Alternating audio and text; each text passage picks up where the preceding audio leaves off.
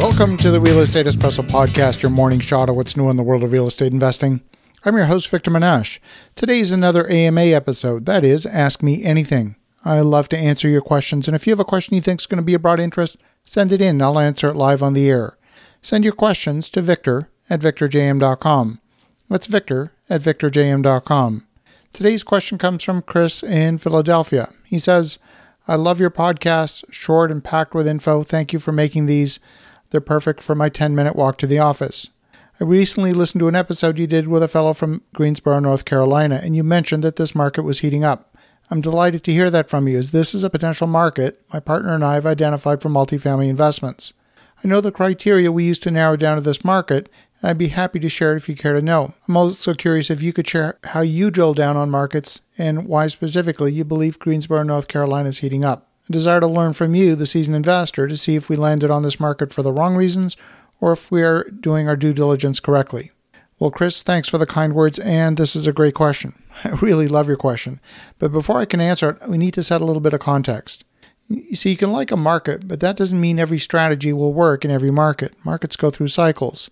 It might be that there's a surplus of one product in the market and a shortage of another. So it's really a matter of identifying which strategies work in that specific market. What I like about Greensboro is it has a strong industrial base. Many of the businesses that are located in Greensboro have strong fundamentals. It's not the fastest growing city in the state. It's actually third in terms of growth behind Raleigh and Charlotte. But both Raleigh and Charlotte have attracted a ton of investment and therefore a lot of competition, which has pushed prices up. To some extent, many tertiary markets have been overlooked, and Greensboro is continuing to add population on a yearly basis. It's not massive growth. We're talking 3,000 to 4,000 people a year. Rents in the community are relatively low at about $1.10 a square foot on average. Now, that could be a little bit problematic. That means economics won't support a lot of new construction of apartments. The opportunity exists for the savvy investor to acquire existing apartment product and reposition those assets to perform at a higher level. Rents have room to move upward in Greensboro. The average rent in the city puts rent at 20% of household income. That's below the affordability threshold of 30% that most economists cite. So Greensboro is a very affordable community. The population in Greensboro High Point is about 775,000 people. Rents increased 10% in Greensboro last year in 2020 and 15% in High Point. Vacancy is hovering around 5%, indicating a bit of room for absorption, but according to the statistics from HUD, the 900 units under construction is only going to satisfy a portion of the projected demand of over 2,800 units to the end of 2021. So with the increased cost of construction, new units are going to need to charge somewhere in the range of $1.50 a square foot or more in order to be profitable. And that's significantly above the market average. So I don't expect to see too much in the way of new construction. There simply won't be enough demand at that elevated price point.